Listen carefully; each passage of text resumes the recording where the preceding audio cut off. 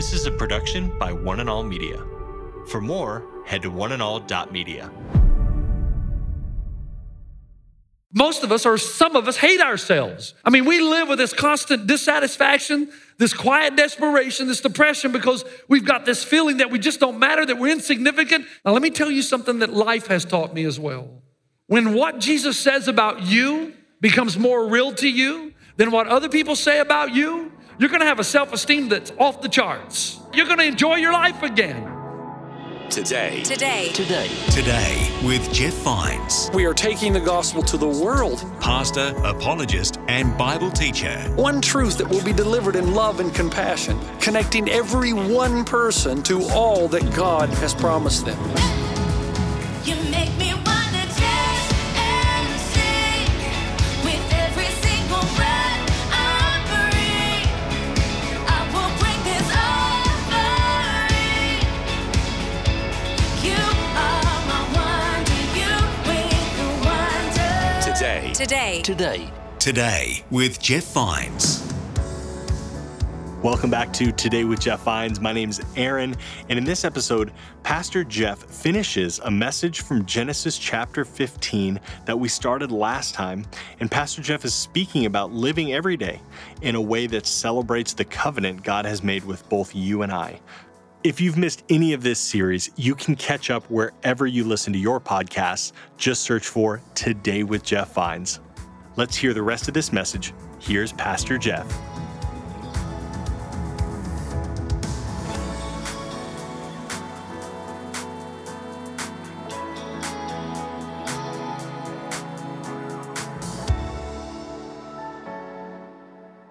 Now, for those of you, right now you're saying this, Pastor Jeff, I don't know you very well, but are you telling these people that they can do whatever they want and still be blessed by God? My answer is, you're missing the point. The point is, when what Jesus did for you becomes real, really real, your trust level goes off the charts and your pursuit of righteous living is unparalleled by any other pursuit in your life. When the cross becomes more real to you, then you will see the Father as the compassionate Father that He is. You will see how He's provided for you, how He doesn't even hold your offenses against you, how He separates your sins as far as the east is from the west because He's intent on blessing you. When you see the heart of the Father like that, two things are gonna happen. Number one, you will see the disintegration that sin actually causes because the cross will become real to you. You'll have this vivid imagery of God becoming man and suffering for you. And you'll look at that and you'll say, in other words, the cross will become more real to you than the false promises that sin offers. And because it's so real to you, you'll reject it. You'll know that it destroys, that it's costly, that it disintegrates, and it caused disintegration. You'll realize the lengths at which God went for you to give you victory and power over the things that can destroy you. And when the cross becomes that real to you, your passion will be to pursue righteousness, knowing what God the Father has done for you. You'll say to yourself, how could I not live in honor of the King who walks through the pieces? You know what else you'll do? When you come face to face with that kind of temptation, there'll be something in you that will not want to wound the heart of God. I had 3 brothers. Man, I don't know how my mom survived. We fought all the time, man. We put our fists through glass and through drywall. We threw things at each other. I mean, I remember slapping my brother with a ping pong paddle as hard as I could. And then running, it was sandpaper, the kind they used to make, just to do the most damage. I remember throwing a bicycle wheel at my younger brother. And I remember my mom grounding us all the time. I also remember that it didn't work. Think about it. If you're fighting and then your mom grounds you and she puts you all in your room, then you're just in close proximity to one another. So the fighting continues. And now you're mad. I spent most of my young adult life indoors. But then when I was 12, 13, maybe a little younger, probably it would have been more like 10 or 11 actually. My brothers and I, we were fighting again, doing our thing in the summer because school was out and we had to be home. Tension. And I remember my mom walking into the room and seeing us fight, yelling, screaming, and she just sat down and began to weep. That did something to us. I think maybe for the first time we realized we were wounding the heart of our mom, and that was a bit too much for us. When what Jesus did for you on the cross becomes more real to you than the enticement and shallow offerings of the world, you'll live a righteous life.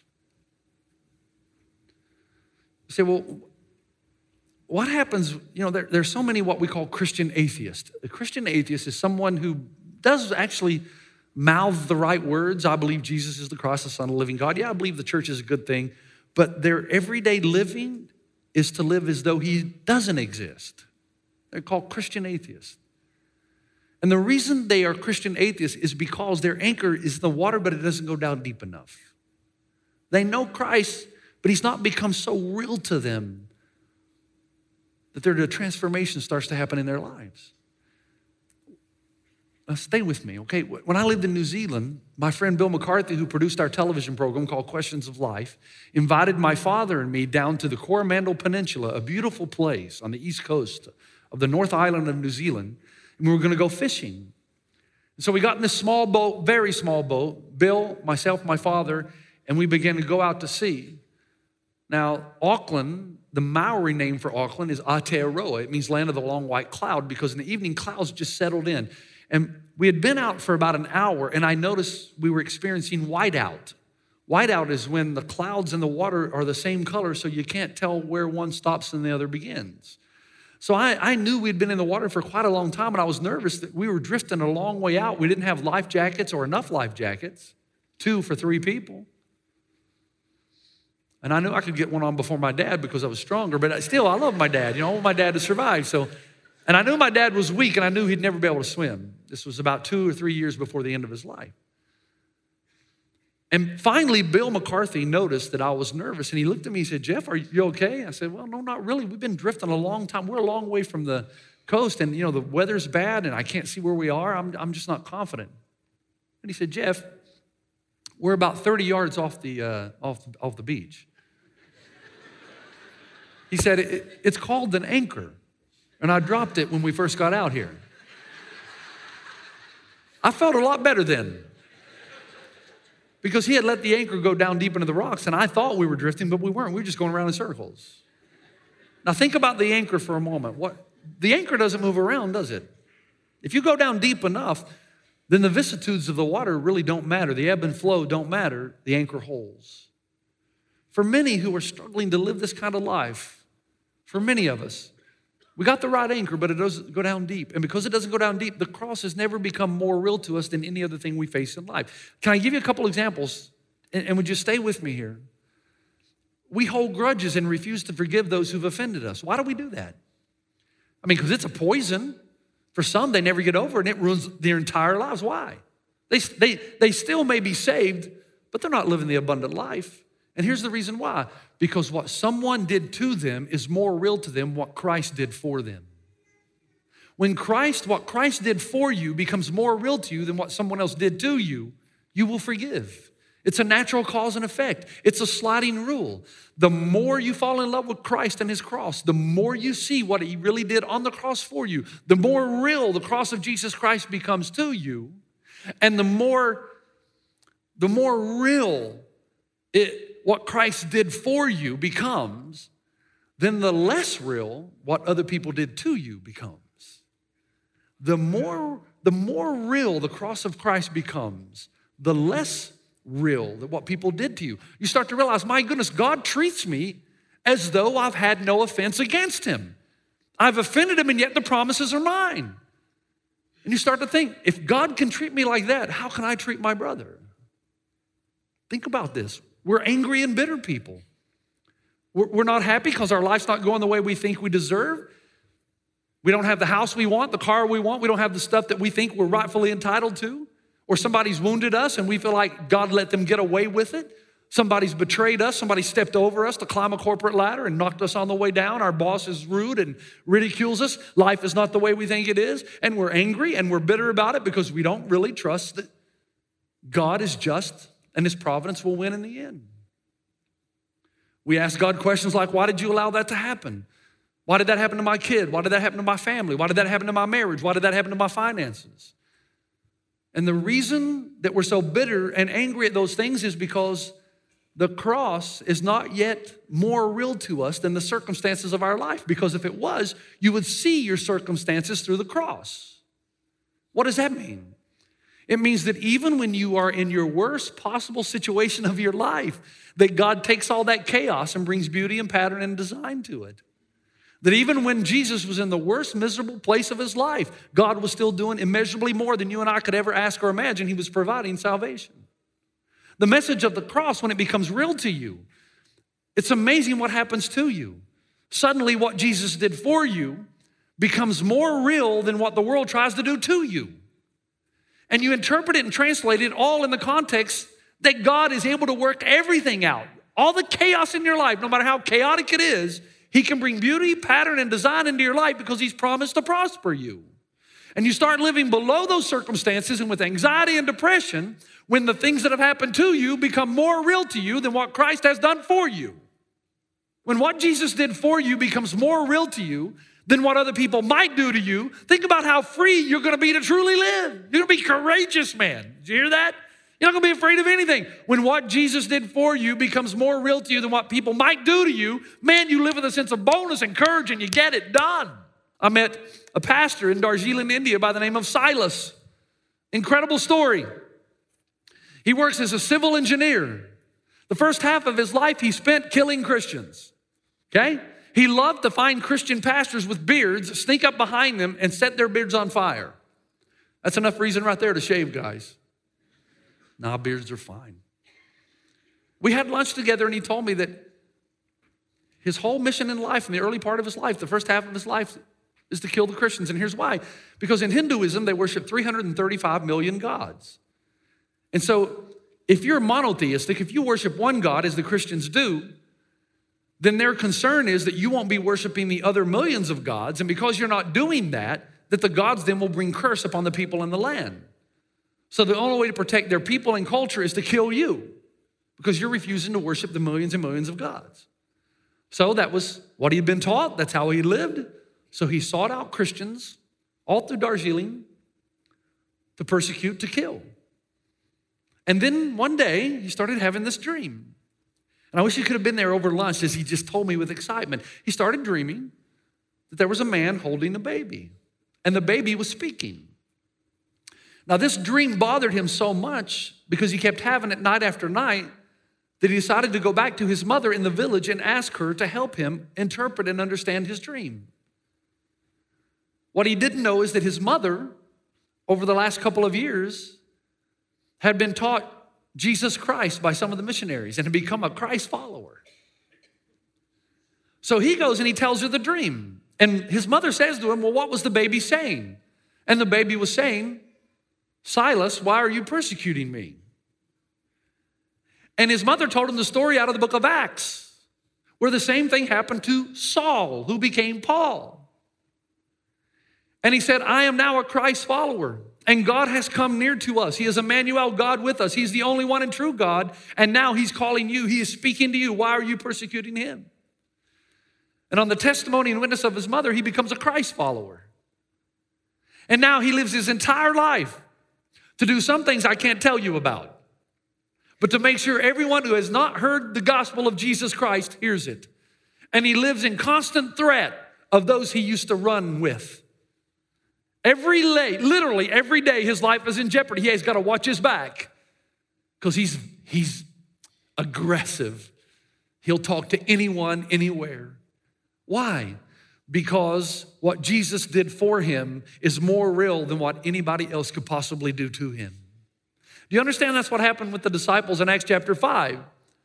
When they said they were rejoicing because they had been counted worthy of suffering disgrace for the name of Jesus. Why would you rejoice when somebody disgraced you or shamed you? And the answer is, what do I care what the peasants think when I have the honor of the king? When what Jesus did for you becomes more real to what anybody could possibly do to you, you'll live a fearless life. Let me keep going just a second here. Most of us, or some of us, hate ourselves. We're riddled with low self-esteem because we don't really trust in the love of grace of God. I mean, we live with this constant dissatisfaction, this quiet desperation, this depression because we've got this feeling that we just don't matter, that we're insignificant, and who cares if we live or die? Now, let me tell you something that life has taught me as well. When what Jesus says about you becomes more real to you than what other people say about you, you're gonna have a self-esteem that's off the charts. Not only that, you're gonna enjoy your life again. Think about it. When you live your life trying to gain the approval of other people, first, it's tiring. It takes too much effort. You gotta be on top of it all the time. You gotta worry about what you dress like, what you look like, what shoes you wear, what your hair looks like, how many cars or where you live in the community. Oh, it's tiring. But you know the worst thing? You'll get to the end of your life and actually hate your life because you realize you've been living your entire life for other people and you really didn't want to do this in the first place. So you'll work a job that you hate just so you can gain the significance of people to see you have money and stuff. And then you'll get to be 52 or 53 like I am, and you'll look back over your life and think, man, my life stinks. I hate this. Why did I care what you thought? Young people, listen. God's got a passion in you. There's a heartbeat that you have that you really want to do something, but you're afraid to do it. And you know why? Because you're afraid you're going to make a little less money and not as many people will know your name. Do it. You're going to be so much more happy. Go with the call of God. There's something to be said when what Jesus says about you, that he loves you so much that he walked between the pieces for you, that the infinite became finite, that he who is immutable, unchanging, changed, took on the form of a servant so that he would find you. When you understand how much God values you, you will be free to live as you truly want to live and to obey the passions of your heart. Most of us are in the situations we're in because we're living for other people, somebody else, rather than the calling of God. And finally, this is the end, but stay with me. We're anxious and fearful of the future because death is more real to us than Jesus' resurrection. For many of us, death is more real to us than the resurrection. You know, as you get older, if death is more real to you than Jesus' resurrection, as you get older, you're just gonna be cranky. You ever met a cranky old person? Just complain about everything. Cranky. I mean, just complain. You know why? They're not facing the truth that they're going to die. But they know down deep inside, man, my days are limited. I'm a lot closer to death than I was 50 years ago. But if Christ's resurrection is more real to you than death, do you know how much you're freed up to live? Let me give you an example. Okay, today's Super Bowl. Many of you do not care. This year, I'm one of those. I really don't care. I don't have a dog in the fight. I could care less if either team wins or loses. But let's say you're a Patriots fan, just for argument's sake. You're a big Patriots fan, and you think Tom Brady's just gorgeous and all that stuff. Let's say that you have to leave the country and you're not able to watch the game today. And you come back on Tuesday, and I'm your friend, and I recorded the game for you, and I hand you a tape, and I say, here, I recorded it for you. And I say, by the way, the Patriots won. Now, the attitude with which you watch the game is going to be entirely different than the attitude with which you would watch the game if you didn't know the outcome. Let me give you an example. You know the Patriots win, right? In the second quarter, there's a fumble on the 1 yard line. If you don't know the end result, you're going to say, dude, I can't believe you did that. We're going to lose. No, not now. You know what your attitude is now? It's like, wow, I wonder how we're going to recover from that. Tom Brady throws an interception, okay, in his own end zone. What are you doing, Brady? What are you doing? We're going to lose. But not if you know the end. You're going to say, wow. I wonder how we're going to recover from that.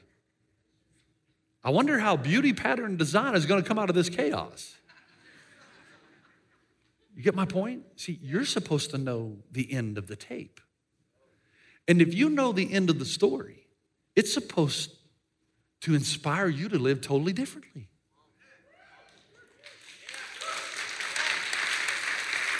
So when Jesus' resurrection becomes more real to you than death, you're going to live freely. You're going to go after risks. You're not going to put all your hope in this world. You're still gonna live in it, and you're gonna, hey, be careful. I'm not one of those pastors. I still say go live life, go after it, get what you can in the sense of go out there and give your very best, let God use you to change the world. Yeah, you still live here. Don't go and be a hermit and hide away. Use what God's, go after it, man. If he's inspired you to be a doctor, be the best one. A lawyer, be the best one. Politician, repent. Whatever it is. Whatever it is that God wants you to be, do it to the best of your ability, right? Do it. But just know, you know how the story ends, and you're gonna win. And so you should be able to face chaotic moments and say, wow, that's tough to handle in my life. But you know what? I wonder how God's gonna recover from that. Because you know that he will. Come on now. When you came in, you were given an Ebenezer stone. It's a little stone. Comes right out of the Old Testament. It's a stone of remembrance of the divine intervention of God in the life of every Israelite when they defeated the Philistines. You have it in your hand now. And I want you to have an experience this weekend of where you walk up to the altar and you take the stone, all the stones of remembrance of divine help that have happened all weekend, and you build this altar together as a church. And here's what I want you to do when you walk up. I want you to take, in your own time, I want you to walk up, and I want you, as you place the stone, that it's all your regrets and all your frustrations and all your doubts and your worries and your feelings of self-loathing or your feelings of insignificance or whatever it is that matters more to you, that has become more real to you than Christ. Drop it in the altar. And then pray the prayer, God, please. Now, you can't stay at the altar because we got to get everybody through. So just drop it in and go back to your seat and then pray, God, help. I pray that you would help me so that the cross, your cross, would be more real to me than anything that I've been carrying. And if you do that, that is the secret to the life Christ came to bring. Here it is, the key. The key to overcoming and living life with passion and vigor and hope is meditating on the cross to such a degree that what Jesus did for you becomes more real to you than what people or circumstances will do or have done to you. And I pray that as you drop the stone, that anything that's more real to you than the cross will go with it. And you will know that God is always with you. And his plans to prosper you cannot be thwarted. And his plan to give you every good thing and not withhold any good thing from you cannot be canceled out or voided. Because the contract is not dependent on you. It's dependent on him. Man, that's good news. Father, thank you for your love and for your passion for us. How you would leave the 99 and go after the one. How you would search the house until the lost coin is found. How the lost son, you would come greeting out on the road, running, kissing, welcoming. I pray that as we bring our stone, the Ebenezer, that whatever burdens we've been carrying, we'd now leave there at the altar. And that every person who drops that stone, I pray for an anointing of the power of your Holy Spirit to give them a vision like they've never had before, to the point that where suddenly they would begin to recognize that the cross of Jesus is the answer to every issue that we face. Because in the cross, it's where God's love for us becomes more real to us than any other issue we face. Holy Spirit, move is my prayer in Christ's name. Amen. You've been listening to Today with Jeff Vines. Next time, we'll bring you a new message from Pastor Jeff. You can listen to more messages like this. Just search for Today with Jeff Vines wherever you listen to podcasts. You make me wanna dance and sing with every single breath I breathe. I will bring this offering. You are my wonder, you with the wonder. Today with Jeff Vines. This is a production by One and All Media. For more, head to oneandall.media.